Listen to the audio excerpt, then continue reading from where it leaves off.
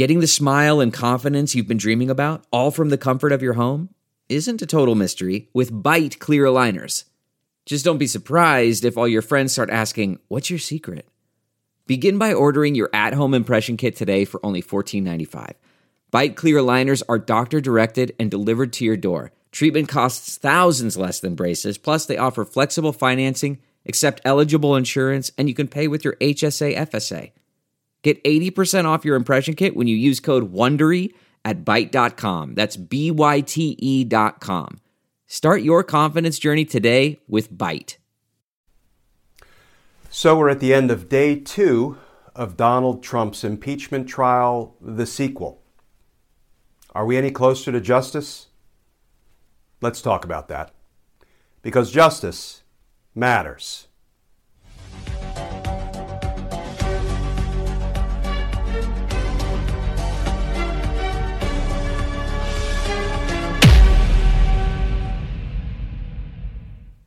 Hey all, Glenn Kirshner here. So we just finished up day 2 of Donald Trump's second impeachment trial. And let's just run through a few of the highlights. I love that Congressman Raskin opened with, this is not a contest between lawyers or between political parties. This is a moment of truth for America. I love that they frequently referred to Donald Trump as the insider-in-chief, because that's what he was and that's all he'll ever be. He was never, not for one moment, a commander-in-chief. He was always an insider-in-chief. Everything he did, everything he said, everything he tweeted was designed to incite.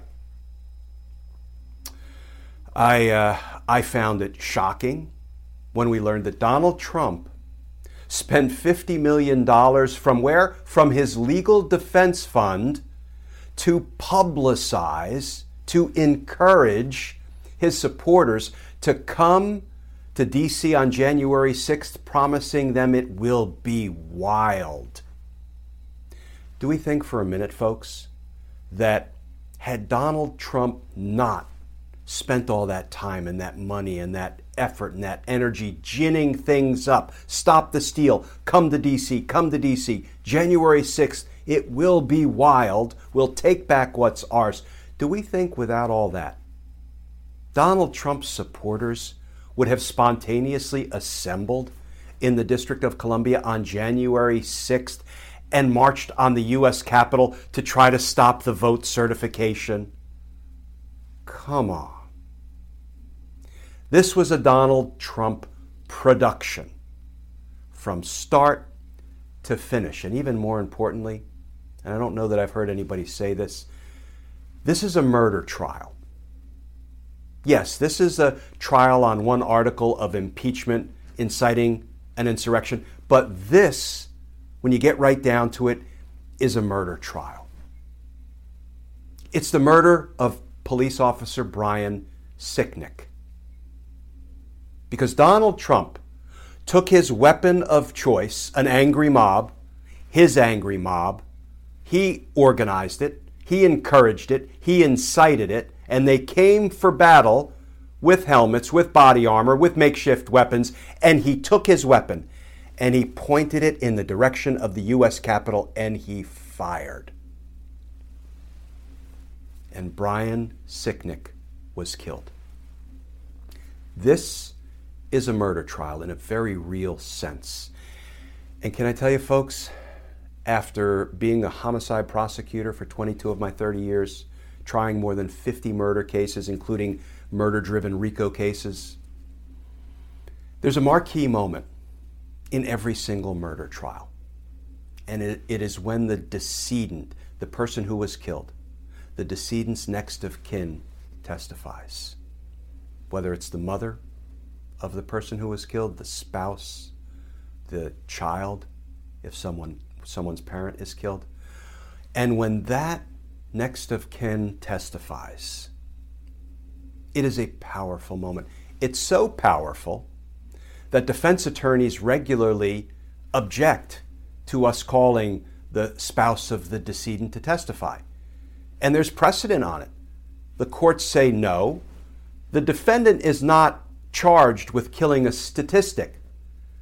The defendant is charged with killing a living, breathing human being, somebody who meant something to their family, to their community. And the prosecution gets some leeway to call a surviving family member to talk a little bit, not too much. We can't just appeal to the emotion of the jurors, but to talk about who this person is that the defendant is accused and charged with killing. Donald Trump is criminally responsible for killing Officer Brian Sicknick, and I only wish the House managers, the prosecutors, did a remarkable job, start to finish. The only thing I wish they would have included was some live testimony from victims or the family members, the surviving family members of some of the people who were killed or who died as a result in the aftermath. Because that would put a human face on the horror and the tragedy and the holes that Donald Trump blew wide open in the lives of those who loved Brian Sicknick and the others who lost their lives. That is on the hands of Donald Trump. And this is a murder trial.